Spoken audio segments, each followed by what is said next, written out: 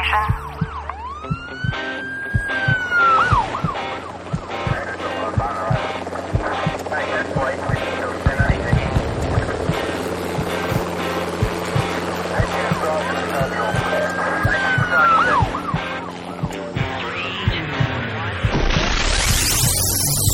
Rescue Radio, because there's a war for your soul.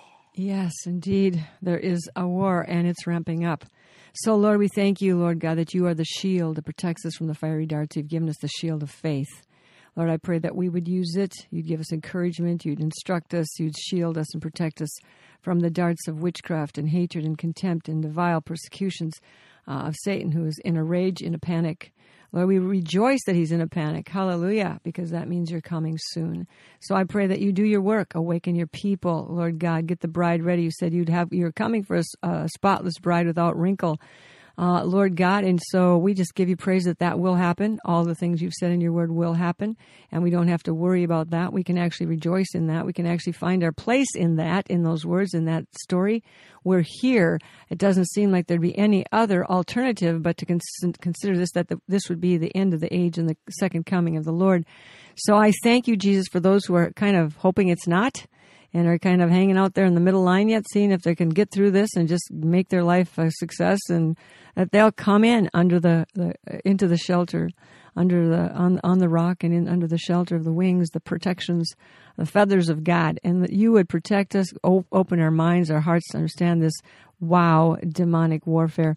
And I thank you, Jesus, for wisdom. You said, if any man lacks wisdom, let him ask of God. May you give us ears to hear, eyes to see, and not to lose, or this truth be snatched out of us, Lord God. Let it be kept, held intact.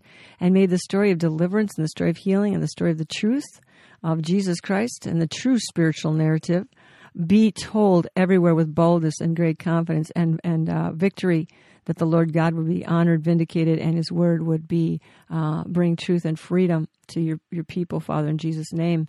Amen.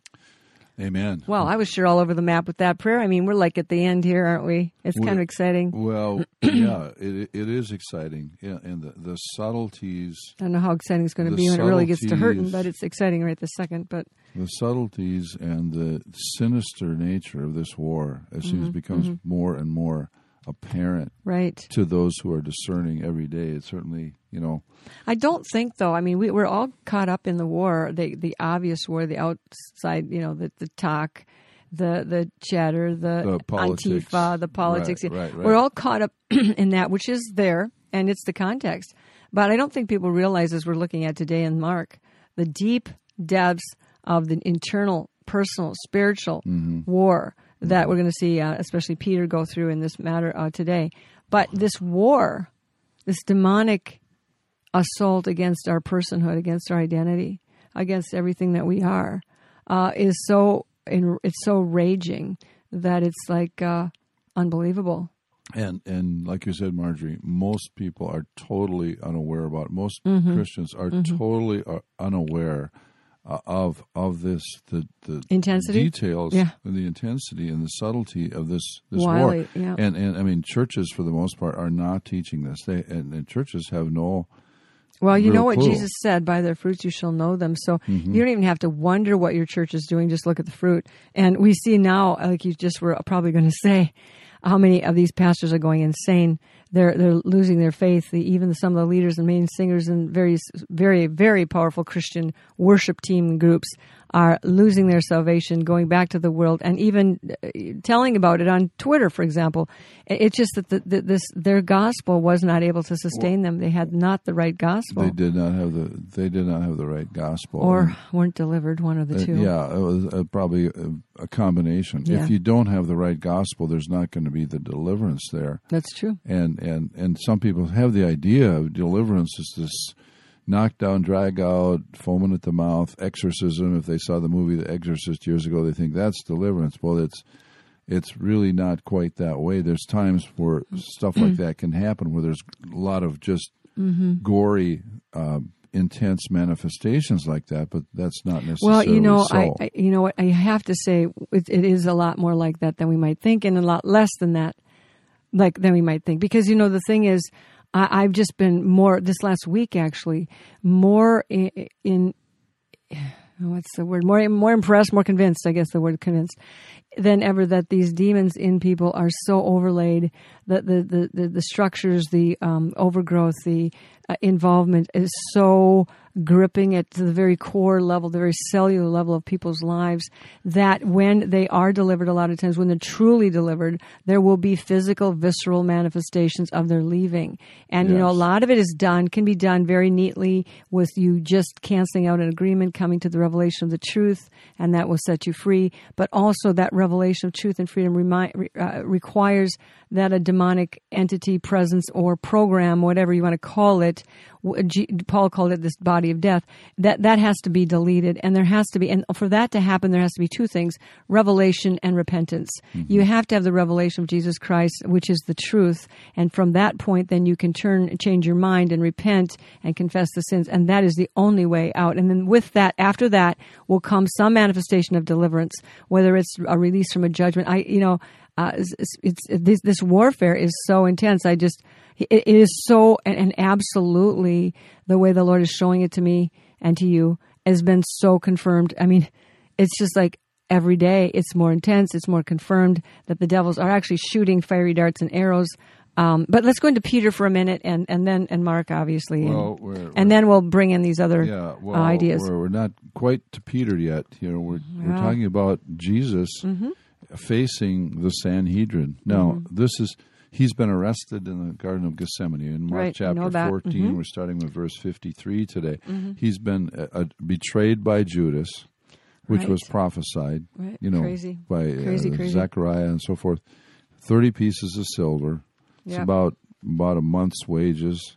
Yeah.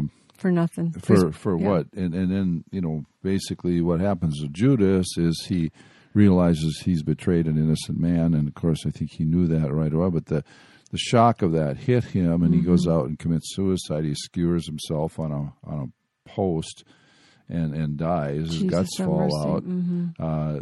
They make it kind of. It says he went out and hung himself too. So I don't know how that's falling down in the midst. His bowels gushed out. The Bible says so. It was pretty gory, but verse 53. Then they led Jesus away to the high priest, and with him were assembled all the chief priests, elders, and scribes. The scribes are also known as the lawyers. They were considered to be experts in the law of God. Now, I want us to just see here. There's the religious leaders, the ones who were really supposed to know God, supposed to show the way to the one true living God. Yep. Have access to Him. Manifested as the most vile, diabolical people. They're the spearhead of Satan's they're the spearhead assault. of Satan's assault, and then it gets into the political realm, and which we have today. So today there's the opposition to Jesus Christ is convergence, and this is basically the way Babylon's been. This is this world system. It's the convergence of false religion and political maneuvering, manipulation, that sort of thing. What it says Peter. So you've got all these the chief priests, the elders, the scribes, and Jesus, the religious elite. Okay, right, there you go. Of that day. So, but Peter followed at a distance, right into the courtyard of the high priest, and sat with the servants and warmed himself at the fire. So he's at a distance. He's been led in actually by, I believe, in the book of John. It says that John also was with him, and so they both got in there, and because John knew the high priest, or he was relative, or he had some pull or something, so they got into this inner courtyard, which was basically, wasn't that kind of outside, and it was in April probably, so it's probably cold, probably kind of cool. Now the chief and priest, it's nighttime. Remember what time of the day it is? They took Jesus in the middle of the night, and so it's still dark out there. But we have got some of the elders. They must have had a heads up on this thing to get out of bed that quickly and show up. Chief priests, elders, scribes. They knew right. that Judas was going to betray them. Yeah, word got around. They were well, it was their last chance, because the Passover was going to be the next day, within 24 hours of that time. Yeah. So they didn't want to do anything on the Passover, but they ended up doing it anyway in a way that they didn't even know. They didn't plan it. They didn't plan it this way. They're so religious, they want to keep the Passover that they miss the whole purpose of the Passover. Verse 55, Now the chief priests and all the council sought testimony against Jesus to put him to death, but found none. Now there was really, under the Romans, the Jews really didn't have much of authority to put somebody to death. They wanted to, and of course the law, the Old Testament law, just said, certain things where you could stone people. You could stone the adulterer and the adulteress. You could stone someone that was talking back to his parents. Boy, we'd have a lot of bloody kids these days if that was the case. But the chief priests sought testimony. They wanted, they want somebody to come up with the story that would help them to get this man convicted. And we've seen that. We've seen that in our own nation here in the United States in recent months. False accusations, for false testimony, false accusations of that people just lie through their teeth, and so many bore false witness against him. Yeah, but the testimonies did not agree. In John, it says, chapter 18, these Gospels, but they all give a little bit different details. So if you really want the whole picture, you have to put them all together and read them kind of together. And he says when they led him away to Annas first, for he was the father-in-law of Caiaphas, who was the high priest that year. So first they took him to the father-in-law. So Annas' daughter was married to Caiaphas, and so Caiaphas was the high priest that year. I think Annas had been the previous year or something. Maybe they kind of got it. I don't know what they did, but anyway, they were related. And so, and Caiaphas was the one who actually had said before that to the Jews that it would be expedient that one man should die for the people.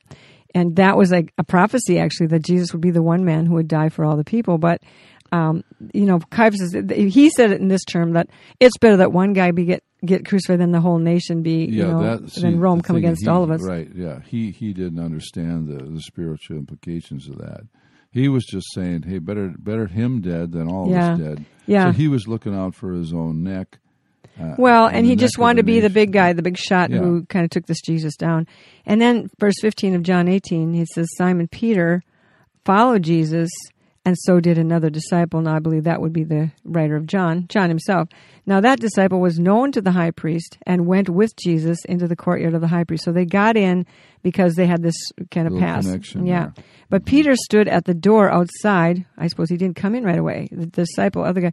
Then the other disciple, who was known to the high priest, went out and spoke to her who kept the door and brought Peter in. So there's a little maiden girl doorkeeper, and so he got Peter in. Then the servant girl, this is reading out of John, the servant girl who kept the door said to Peter, "You are not also one of this man's disciples, are you?" And he said, "I am not." Now this servant girl, we find out, she, in one of the other Gospels, I don't remember if it's, that she was the servant of the high priest. She was his servant girl. Now, that's interesting. I mean, did she work in the kitchen? Actually, she was at the door right here. What's she doing at the door in the middle of the night? A little girl watching the gate of the courtyard of the high priest's house. This does not make sense. You'd think there'd be a big soldier there or a bodyguard or something. I mean, that doesn't make sense, does it? Well, there's a lot of things here that just don't seem to make sense. But she's a servant of, so she's, maybe, she's there at the gate. She knew what was going on. I guess John figured maybe he's the one she knew, or she knew him, or something. Well, the priest's house, the elders, chief priests, they're all. It's like a late night session. They're all connected. It's like a special session to destroy Jesus. So they brought Peter in, and she said that to him, and he said, "No, I'm not. I do not know him." But can we go back right now before we go into the denial and look at what Jesus prophesied over Peter over this night? Jesus said that this was going to happen in Luke 22, verse 31 through 34. Yeah, can you read that? Did you? Yeah, I can do that, and then we're going to have to go back a little bit here. Yeah, we're going back and forth, but we're kind of trying to set a stage and pick a picture. We're jumping ahead here. Well, we're okay. Everybody's still with us. You guys with us out there? You okay? All right, good. Okay, and so we have a very interesting prophecy prediction.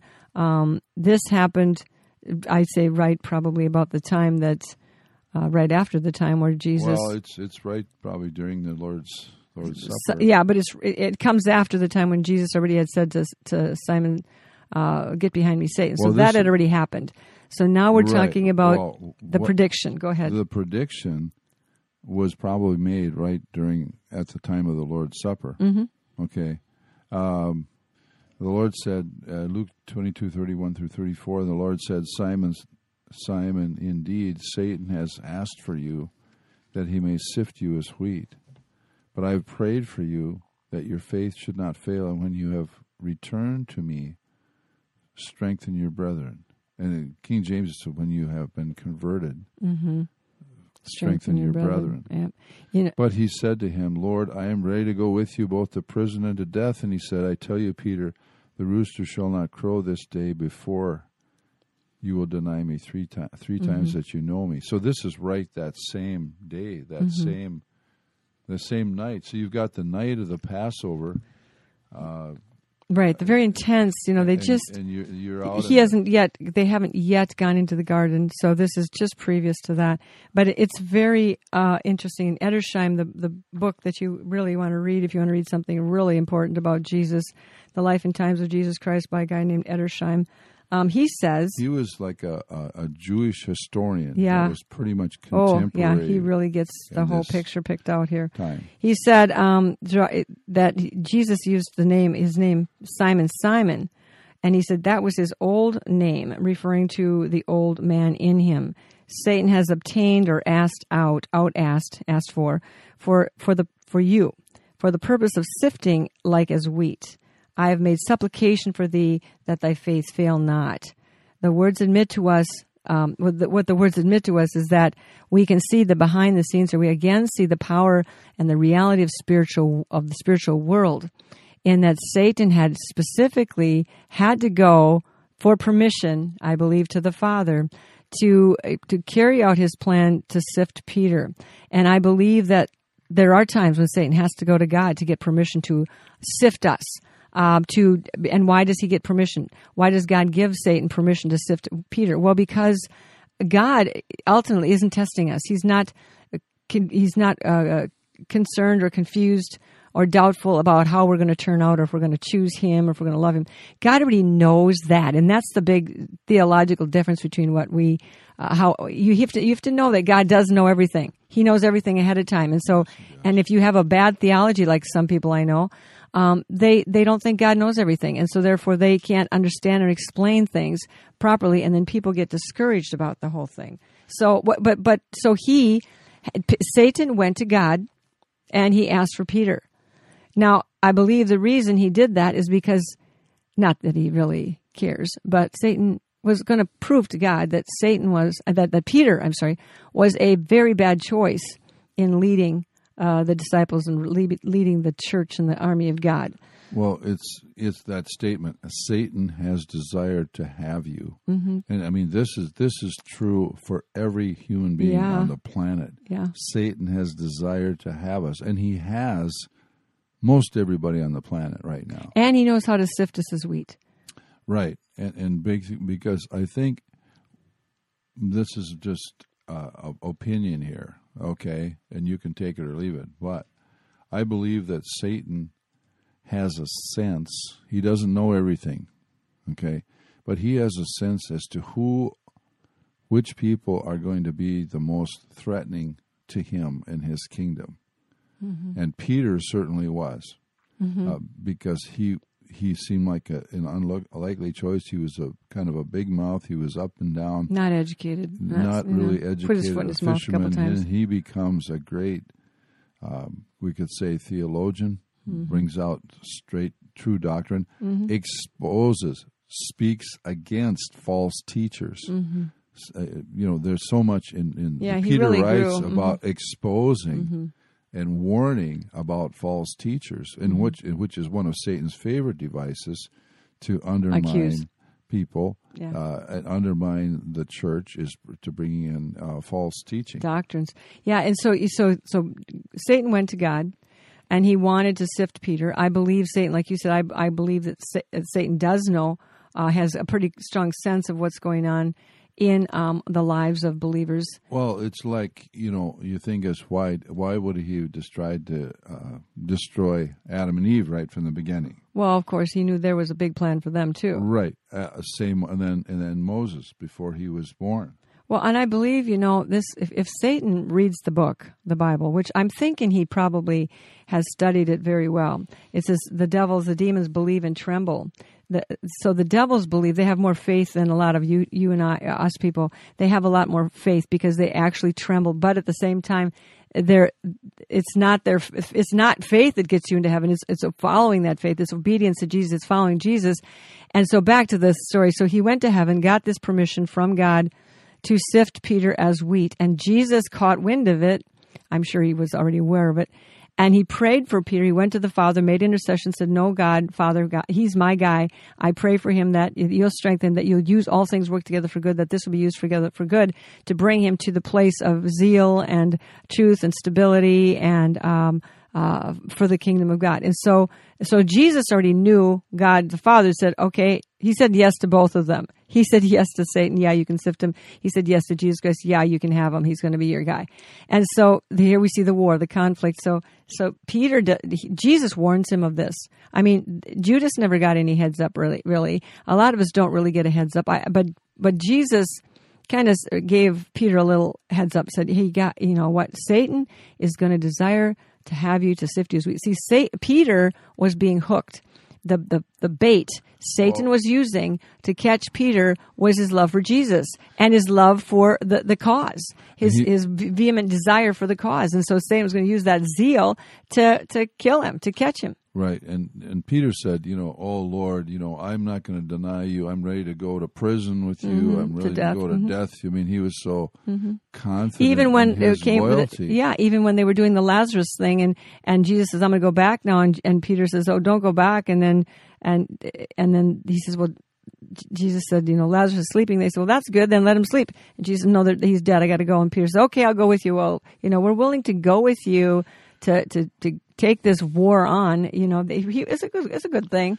Well, but Peter comes off as being all bad and bold, but had no idea what was going on inside of him. He denies that he even knows Jesus. Oh, but how vulnerable we are! In the front of a little servant girl. Yeah, he curses. He swears. He said, "Oh, I don't even know him." No. But so doesn't this show us, Jerry, what's really inside of us? I mean, the war that goes on inside of us. We have no idea. We look like big bad Christians. We look like, we're all, for God and everything. Or on the other side, we may look like we're not all for God.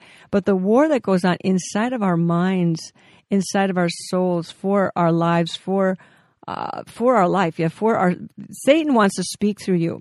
He wants to act through you. He wants to take over your life, over your body, over your gifts. He wants to divide the house. He wants to do exactly what Jesus said when the stronger man comes in. He wants to take you over and shut you down.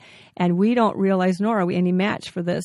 Jesus warned us about it, but we're still no match for it until we surrender to him. So Peter had to go through this. Basically, Jesus said, you're going to go through this, and when you're converted, what does that mean? What is conversion? What does that mean? When you're what? What's conversion? Well, conversion is, if you think of conversion, you convert something goes from one thing into something else. And it says here, when you're turned again, back you to return to me, you'll strengthen the brethren. Yeah. So it's a turning. It's a turning back. It's really a change. Paul writes in 2 Corinthians 5:17, therefore, if any man be in Christ, he is a new creation. All things are passed away. Behold, all things become new. Where there is really that change of mind, change of heart. Peter did. What did he? It said when he went out and what? He went out and wept. He thought about it here. He wept. And I think it's in John where it says he went out and he wept bitterly. There was a real repentance. There was a repentance. There was a revelation. A change. There was a change in Peter. Okay, he returned. And Jesus, we're jumping way ahead here. After the resurrection, he made a special appearance to Peter. Right. A special one-on-one because Peter was probably like scared. He said, man, I've denied my Lord. And now he's dead, and and I'm out. And the last thing that I did before Jesus, that Jesus Died. knew about when he died was that I denied him. Yeah. And so Jesus didn't come and chew Peter out. He came and restored him, Yep. spoke to him, and Peter was really transformed from that point. Another thing, too, that made a big difference for Peter was on the day of Pentecost when he was filled with the Holy Spirit. Well, we're going way ahead now, but Well, the thing yeah. is, Peter We've been goes all going the way ahead to all the day. Peter goes all the way to the his own crucifixion. But let's go back for a second and look at what happened here. Peter was wept bitterly. He was converted. He was delivered from himself. I think the spirit of myself, the demon of myself, which was acting oftentimes probably in all the guys, all of the apostles. They wanted to call down fire. They wanted to, they were going to do this Wanted and that. to be great. Yeah. There was a lot of the spirit, the enemy was working in them. And I think for all of us, there's a lot more demonic activity and manifestation in our lives and through our mouths and through our actions than we would want to own up to.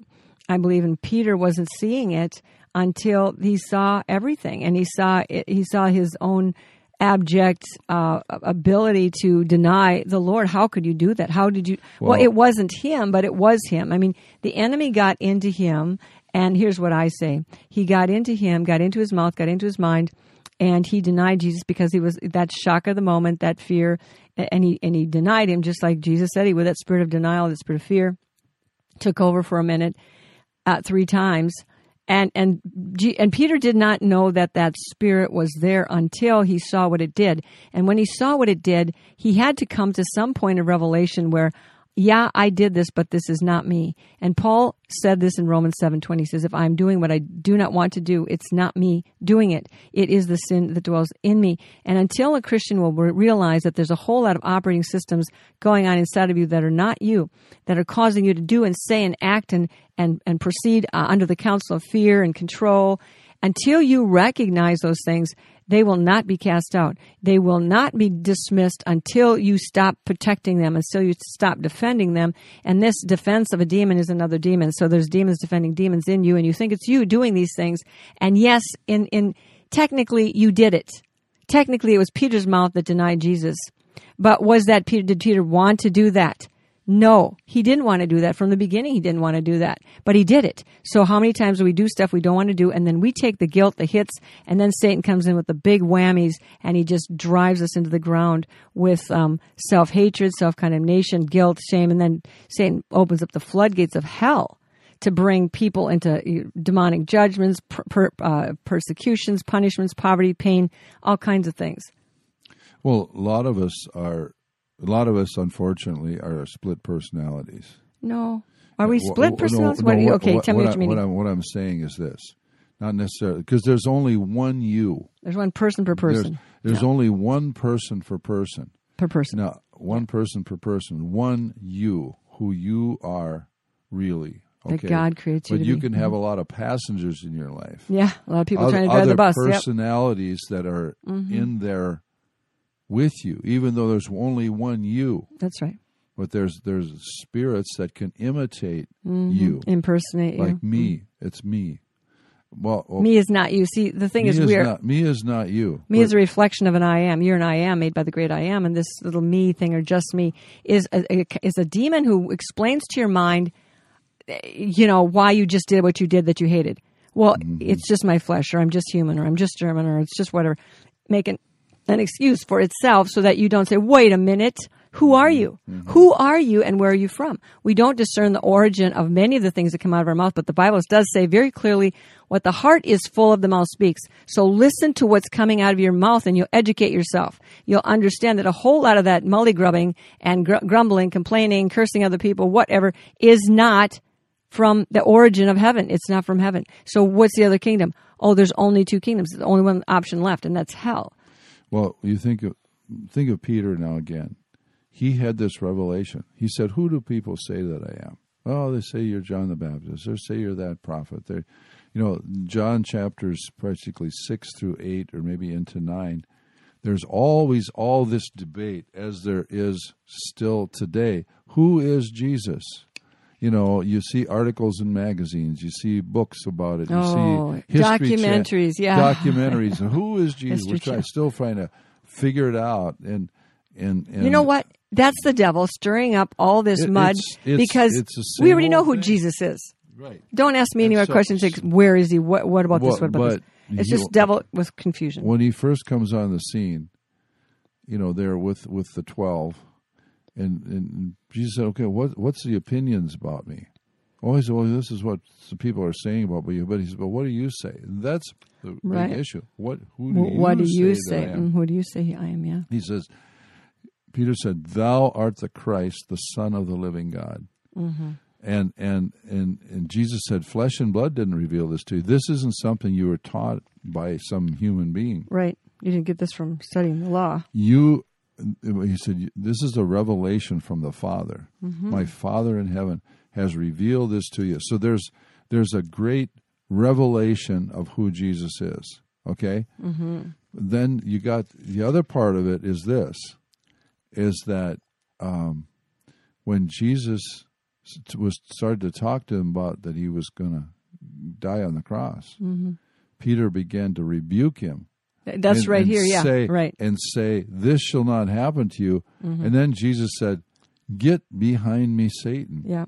You are an offense to me. You're an offense to me. You mm-hmm. savor not what the things that of the mindful here. Yeah, God, it's very but interesting. men. It's in the same chapter, just a few verses apart, in Right. 16 of Matthew, where he says, Jesus was happy when he heard Peter say, Peter answered and said, "You are the Christ, the Son of the living God." And Jesus answered and said to him, "Blessed are you," like Jerry said, "Simon Bar-Jonah, for flesh and blood has not revealed this to you, but my Father who is in heaven." And see, Jesus was teaching a concept of the fatherhood of God when he said, our Father who art in heaven, your Father, my Father, the Father. He is the Father. He is the Father to us. He's a Father to us. If you want to understand your relationship with God, think about a father relationship. And maybe you can't use your own father as an analogy or as a example. But the thing is, Peter had the right revelation. Jesus was happy about that. And then Jesus said, verse 16, 18, "I also say that you are Peter." And so he's changing his name from Simon to Peter. "And on this rock I will..." See, at first he said Simon Peter answered. So Simon and Peter. There's two things going on in Simon Peter. One is Simon, one is Peter. Simon is, according to Edersheim, the old carnal man, or it's the soul man. It's the man who is put together by the concoctions and revelations and reasonings of the pit, the things we experienced and think to be true that are not true. So there's that old carnal man the Bible talks about, and then there's the new man. So Simon Peter, he's got both identities going on here, answered and said, "You are the Christ, the Son of the living God." And Jesus answered to him and said, "Blessed are you, Simon Bar-Jonah, for flesh and blood has not revealed this to you, but my Father who is in heaven. And I also say to you that you are Peter." Okay, we're going to change your name now. "And on this rock," Peter means little rock, I think, "but on this rock," Jesus is the big rock, "I will build my church, and the gates of Hades will not prevail against it." Upon this confession, not upon Peter. Peter's a man. Why would Jesus build his church upon a man, for crying out loud? Peter didn't die for us. Jesus died for us. That makes no sense. He's not building it on Peter or on the Catholic doctrine. He's building it on the confession that Jesus Christ is the Son of God. And that's the whole gospel. The whole gospel of Jesus Christ, the whole gospel of God is, who is the Son? What are you going to do with him? Who do you call him? Who is he? He is the Son of God. He is the rock. He's the Redeemer. He's the rescuer. He's the Savior. This is the confession of salvation. Mm-hmm. This is where we enter in. This is where you get your ticket into heaven. It's not by being good. It's by the confession and true believing that Jesus Christ is that rock. He's that rescue rock put up in the middle of the snake pit. And he says, "I will build my church on that rock, and the gates of hell will not prevail against it." But the gates of hell have really done a masterful job of concocting every kind of false gospel and using the discrepancies, the internal war that goes on inside of us, the carnal man, the one that we need to be delivered from. You need to be delivered from yourself, really. We need to be delivered from ourselves.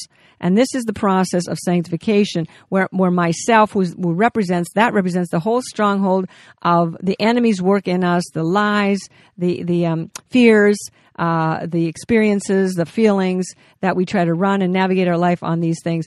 That whole system of self that we hold dear and protect, and demons help us hold it dear and protect. We need to be delivered from ourselves, and this is really what doesn't happen for the most part. But I believe conversion is actually that. It is being delivered from yourself. It's being delivered from your own concepts of who you are, because those concepts of who you are you have been brainwashed. We have been indoctrinated. We have been just set up, interlocked with lies from before you took your very first breath, before that, even in the womb, at the moment of conception. And you were already programmed by all of the things that were already set up before you in those agreements. When you think of the confusion in our day, just confusion, gender identity, it's something as basic as that.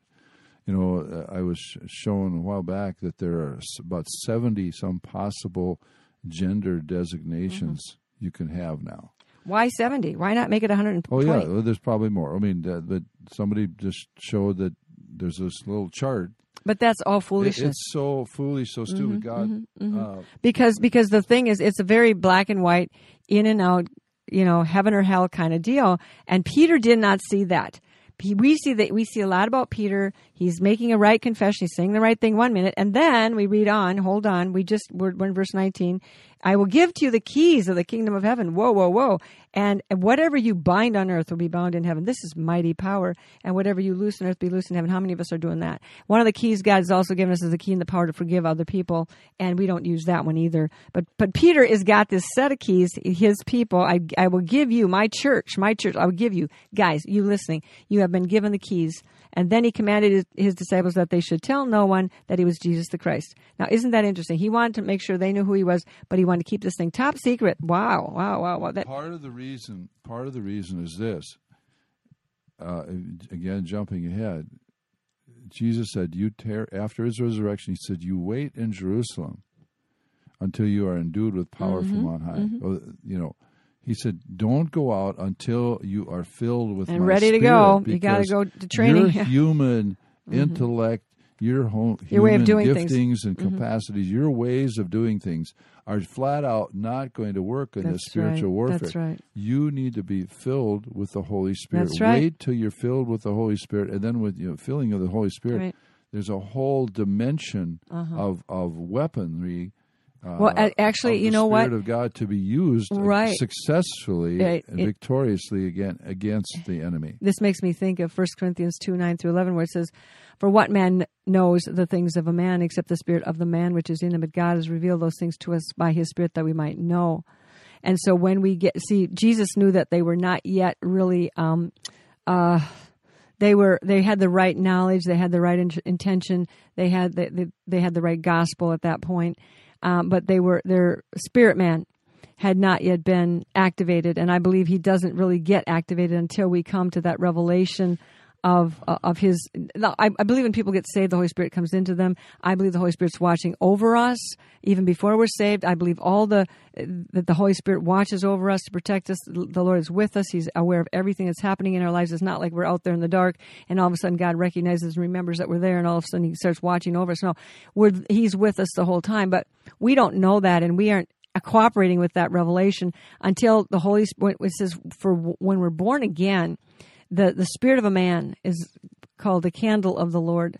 In Proverbs 20:27, the spirit of the man is the candle of the Lord. And when we get saved, that candle gets lit. In Ephesians chapter 2, it says, when we were yet dead in sins and trespasses, he quickened us. So we got lit. So this means that your receptor sites for the things of God are activated. And what you're saying, Jerry, is before the day of Pentecost, those things of the Spirit, their spirits were not really activated. They were still afraid. They were still floundering around in the flesh. They were still trying to figure out what to do or where to hide or what to do or what's going to happen. They were still not very clear on what to do. So Jesus said, just go hide out for 10 days. He didn't say it was 10, but it was 10. And but they should have figured that out because of they had already the setup in the types in the feast days and 10 days after the Passover or after the 50 days actually after that was the Pentecost. Feast of Pentecost. Mm-hmm. Yeah, so they could have figured it out probably if they would have been thinking about that. But he was activating their spirit. So now they were able to walk in that second set of software. The old corrupted soul software programmed by the enemy was going to lead them into doubt, confusion, and more demonic activity, because the demons work through the soul. They work through your mind, will, and emotions. Mm-hmm. They can work in your body. They can mess up your body.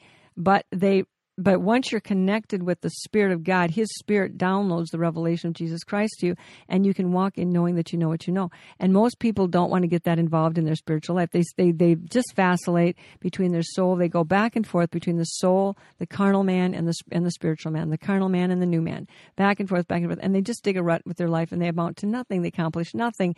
And we can't sit there in this rut anymore, or we're going to just be destroyed. Mm-hmm, mm-hmm. So we're seeing Peter here. He's really going through it right now. And then I'm going to continue to finish this little piece in Matthew. From that time on, Jesus began to show his disciples that he must go to Jerusalem and suffer many things from the elders and the chief priests and scribes, and sure enough, and be killed and be raised again. This is where he prophesied it. Be raised the third day.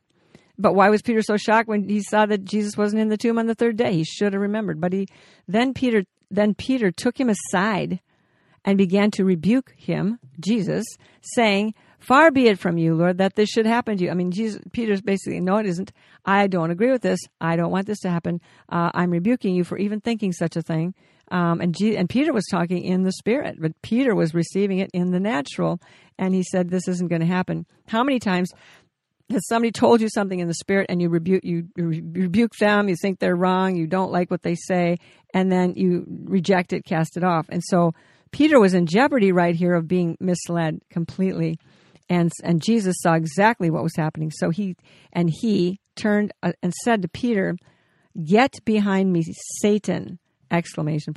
You are an offense to me, for you are not mindful of the things of God, but the things of men. Jesus was actually talking to Satan, who was talking in Peter's mind and coming out of his mouth right then. And Jesus didn't rebuke Peter. He rebuked Satan. He said, "You're an offense to me." Now people say, "Oh, he was saying Peter wasn't an offense." No, Peter wasn't an offense.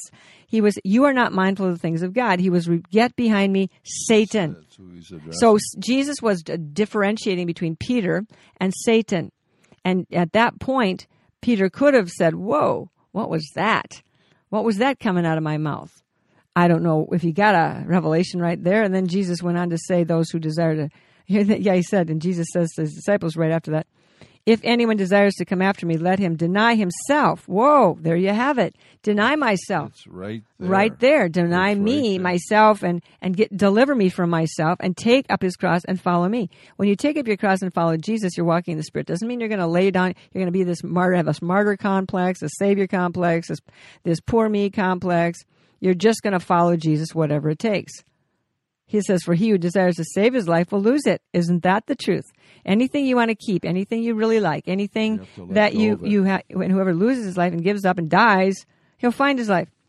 For what is a man profited if he gains the whole world? It's like we see a lot of people out there gaining the whole world and losing their own soul. Is it worth it? Or what will a man give in exchange for his soul? So here's people sell out very cheap. This is the actual life and death bottom line of the whole battle that goes on inside of me for me to be delivered from myself. It goes down to this very thing. Are you going to lose your soul over this? Is your soul operating under the counsel of Satan? Is that going to take you to hell? Are you going to? And Peter's in the throes, the grip, the crucible of this thing right here when he's coming gripped face to face. You say, well, that was a really terrible thing that happened to Peter. Well, actually, it turned out to be a really good thing, didn't it? Mm-hmm. This sifting, and you and I are going through sifting. Don't you think, oh, poor me, what's going on? Everybody's against me. I hate myself, whatever. And we die. We let the Lord do what he's doing in us, and know this, that in your life right now, stop believing the lies and know this, that all things work together for good to those who love God and are called according to his purpose. This is faith. Faith is not it doesn't go by sight. It doesn't go by feelings. It goes by the revelation of Jesus Christ. And just back here a little bit, when Peter said, Jesus talking about dying on the cross, Peter said, "Oh, this shouldn't happen to you." In other words, it's like you wouldn't want your best friend to die a horrible death. It seems so reasonable, right? Uh-huh. It seems so reasonable. It's like, Lord, no, not you. If somebody told you your best friend said to you, "You know what? I'm just going to get beat up. I'm going to die a horrible death," and you'd say, "No, I don't want that to happen to you." And so this is a natural affection.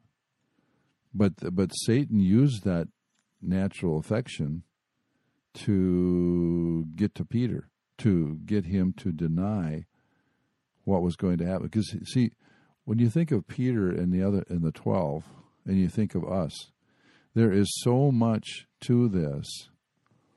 It's very simple, yet it's very complex at the same time. There is so much to know, so much to learn regarding Christ, regarding the cross, regarding the resurrection, regarding the revelation of everything. who he is and what he has. And everything. There is so much to this. So this is breaking in upon them. This is a whole new dimension. This is life, religion that they'd never even fathomed existed. And this is what Jesus said: make disciples. He didn't say, just get people to say a sinner's prayer. Yeah. Make disciples. Get people to discipleship, to be followers. But see, the thing is, this. What you're saying is right. There was this cross, going to the cross, Jesus dying. This seems so absolutely contrary to the natural mind. It says to the what was it? Paul said to the Greeks, foolishness. It seems like it's a foolish, ridiculous thing. Mm-hmm. But to us who are saved, it is the preaching of the cross is the power of God unto salvation. Yes. But see, the thing is, no one had ever thought of this. No one had ever come up with this. No one knew Jesus' real plan here. He had never really mentioned it much before that. He just came down here, was a good guy doing awesome, good things. It was exciting. The momentum was building. Finally we got a guy who's on our side who can take care of these things. He's got real authority. He's connected with heaven. But they didn't think in terms of salvation, sin, destruction, the Lamb of God. John the Baptist said, hey, this is the Lamb of God who takes away the sins of the world. He didn't say he was going to die on a cross, but he said this is his mission, and people really, they just kind of blew that part off. That's just why we don't get that part right now. What it really was is, all these prophecies that just in this chapter of Mark, this 14th, 15th chapter of Mark, and all through in Matthew, all these things that were all prophesied in the Psalms, through Isaiah. But they didn't put it together. They didn't say, they didn't see that my something melting like wax and my bones all out of joint. They didn't see that as a crucifixion, and they didn't know why. Why? What? How? How is the crucifixion going to fix everything? That's the big question. How is this crucifixion, my dying on the cross, how is it going to fix anything? Incomprehensible, because crucifixion was for the very. It was a Roman thing that had borrowed it from, I think it was the Phoenicians. This method of torture and death, cruelty. These Romans were cruel people. These leaders, to breed fear into all the ongoing bypassing. And so how does someone dying as the lowest of criminals, how does that fix anything? on the most torturous death imaginable, how is that going to fix anything? Right. And so what was happening was these priests, scribes, Pharisees, Sadducees, they were protecting the order of the day. They old wanted, world system. Their idea of a Messiah was someone to get the Romans off our backs. Yeah.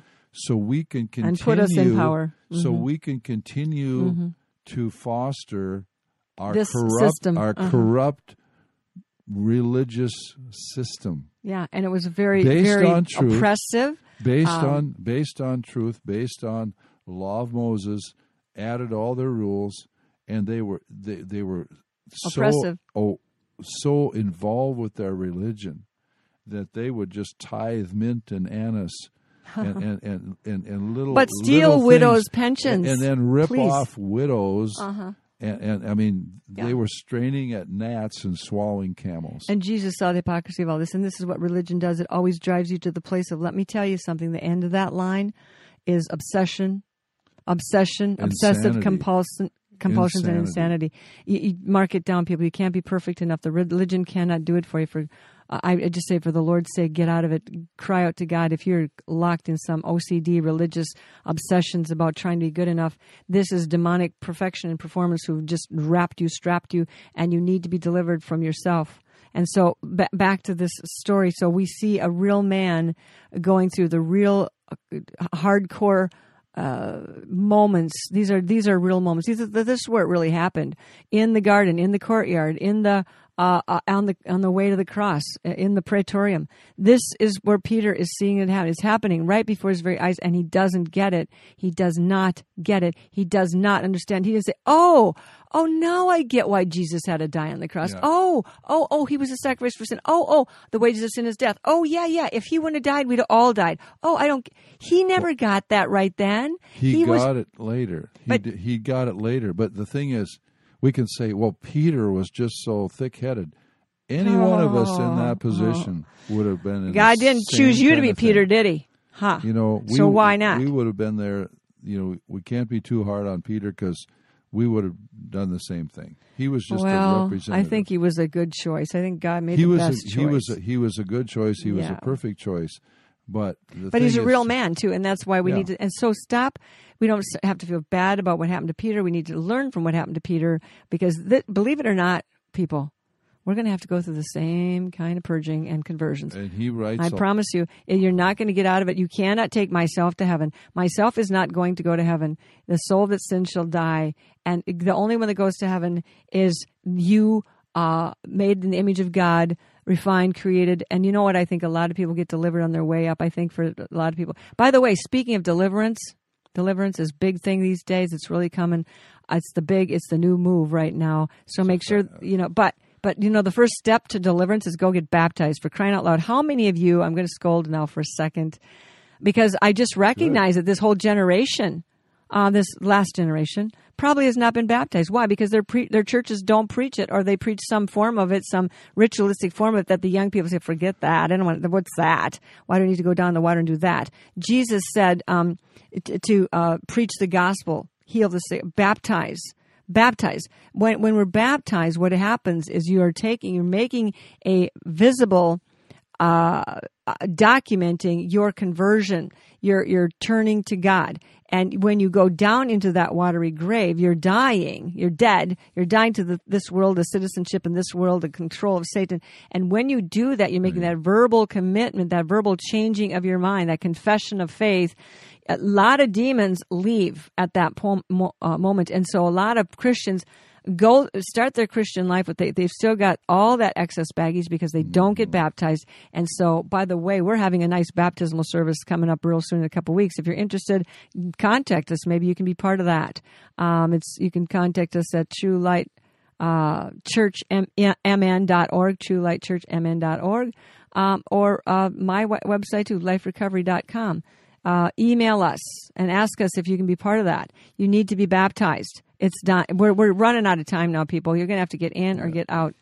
And baptism is not a ritual that saves you. Baptism is your confession of faith to the Lord that you believe Him, you're following Him, and you're part of the church, the bride of Christ, that you want to be in and not sort of hanging out there on the line. Okay, not hanging out there on the line to dry. But so back to Peter. He's got this one little girl. First, she challenges him. And then what happens? He says, let's see, where are we? Mark chapter 14. We lost our place. He went to the porch. He said, no, he denies this little girl. I neither know nor understand what you are saying. What are you talking about? Jesus of Nazareth? What's that? Who's that? And he went on the porch and the rooster crowed. Well, right. And then the servant girl saw him again and began to say to those who stood by, "Oh, this is one of them." Mm-hmm. It is. And sometimes people say, "Is one of them because of you? You talk like a Galilean. You got your Galilean accent going on." That says your speech betrays you. Yeah. So but they he were denied trying it to again, and a little later, those who stood by said unto Peter, "Surely you're one of them, because you are a Galilean, and your speech shows it." Do you talk like a Galilean? And he goes, Galilean. Everybody knows there's Galileans that were with Jesus. And he began to curse and swear, and say, I don't know this man of whom you speak. Yeah. And a second time the rooster crowed, and Peter called to mind the word that Jesus had said to him. Before the rooster crows twice, you will deny me 3 times. And when he thought about it, he wept. So it was becoming early morning. The roosters were waking up. And we know about approximate time that was. But we also know that in one of the versions of the gospel, one of the gospels, he says a man came to him. And then another one of the writers describes that man, identifies that man as the one who's a relative of the one who got his ear cut off. They were both obviously working for the high priest somewhere in his cabinet or whatever. And so he said, I saw you there. We saw you there. So the thing is that there was a girl that came, and then there was another girl, or the same girl. It says in Mark 69, the servant girl saw him again. Right. So it could have been the same servant girl, and then first time she speaks to Peter, and the second time he hears her talking to the other people. Right. That he's the guy that was with Jesus. So she was calling him out, and it was embarrassing that he was actually being afraid of what a child would say. But we know that it doesn't matter if it's a big thing, a little thing. If Satan has got you afraid, and you're in. So what should Peter have done? He went out. He wept bitterly. He took off. He couldn't hang. From there, he's not at the cross. He doesn't follow the rest of it. He's out of it. He doesn't see Jesus go down the road carrying the cross. He doesn't see him getting scourged. He doesn't hear the crowd say, Barabbas, Barabbas. He doesn't see any of that stuff. He is somewhere else. Yeah, he very likely he just feels like, man, I'm done. I'm done. How many of you are right there right now that you feel like you've so betrayed God, you've did something that's so bad, you can't even believe you did it, and you've taken on all the guilt, all the shame, all the condemnation? Well, what you need to do is take on the truth and say, you know what, I did do this, I did say this, but this is not me. Like Paul says, I am doing what I don't want to do. Paul said, there's a war going on inside of me, the one who wills to do good. And so Paul says, and he wraps up that whole chapter 7 of Romans by saying, there is now therefore no condemnation to those who are in Christ Jesus, who walk not according to the flesh. If you're going to listen to your flesh, your soul, mind, will, and emotions, the devil's going to use those to beat you up with guilt, shame, condemnation. I could have, should have, and it's my fault, and I'm stupid, and I'm never going to make it. God's mad at me, etc. Or if you walk in the Spirit, you'll know the truth. And what does Jesus Christ say to you? What did Jesus Christ say to Peter back when he finally got connected with him again? What did he say? I'm really mad at you. You really disappointed me. See, I told you.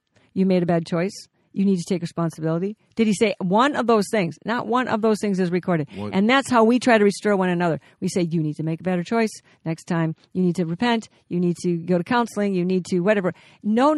That is not what God says. God says what? I love you. I know you. I know what happened. Do you know what happened, Peter? Do you know what happened? The enemy spoke through your mouth, your mind, and betrayed me and betrayed you at the same time, and now you're taking the hits for it. Why don't you just rebuke the devil and confess that you got deceived and you believed a lie, and Satan doesn't get to use your mouth and mind anymore? Evidently, that's what happened to Peter. And then Peter, Jesus said to Peter, do you love me? And he said, you know I love you.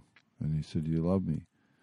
And there's different words. So there's the restoration piece. There's the restoration piece. Now, it's not more just a brotherly love.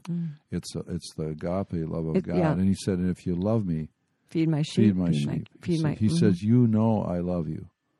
He said, you love me, feed my sheep. And at that point, Peter didn't have any more of Peter left to go on. He was done. He'd been emptied out. I think conversion means really to be emptied out of your own myself, my things, and I am emptied out, and now I'm dead. I'm done. I'm going to follow Jesus. I'm not going to be offended. I'm not going to defend the old man. Don't get wrapped up trying to defend the old man's behavior in you, because you're defending a demon, and it's a demon defending that demon, so now you have a demon. Satan is using your mouth as a demon to defend another demon, and you're just playing along with it. You need to say, whoa, wait a minute, stop. No, I don't agree. I repent. I change my mind. Both of you get out of here.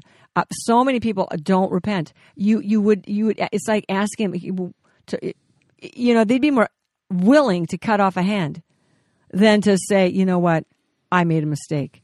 I'm sorry. And sometimes they do say, I'm sorry and I made a mistake, but they don't really understand what they're saying, and they don't mean it either. They're just saying it for the sake of, playing the game and going on to the next level of counter conflict or whatever.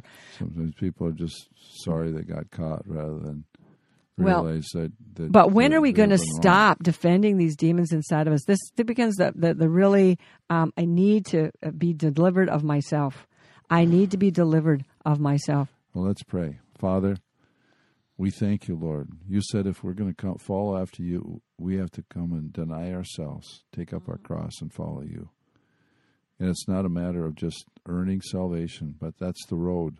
The road is that you love us so much that you want to deliver us from ourselves and the enemies that pose as us, the spiritual enemies, the demonic powers that pose as us. Deliver us from evil, you said in your prayer that you gave us. Amen. Deliver us from the evil one, and part of that is delivering us from ourselves, our own human confidence and ideas of who we are. Yes. Lord, may we get our identity from you. Yes. And you said to Peter, "You are Peter. You're not Simon anymore. You're Peter. You're a rock, a little rock." And the revelation that I am the Christ is going to be the foundation, Jesus, on which the Church of Jesus is built. Yes, So, Lord, thank you for helping us.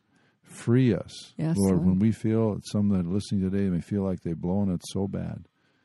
Jesus, I pray that you would just come to them, restore us, convert us, change us, mold us into your image for your glory. Give us the revelation. Open our eyes every day to the subtleties of the spiritual war that we're in, and the victory and the power and the grace that you have given us to be overcomers, to be not overcome by evil, but to overcome evil with good. Help us, Lord. We pray, Father, in Jesus' name. Amen. Amen. I have an emergency. What is your location?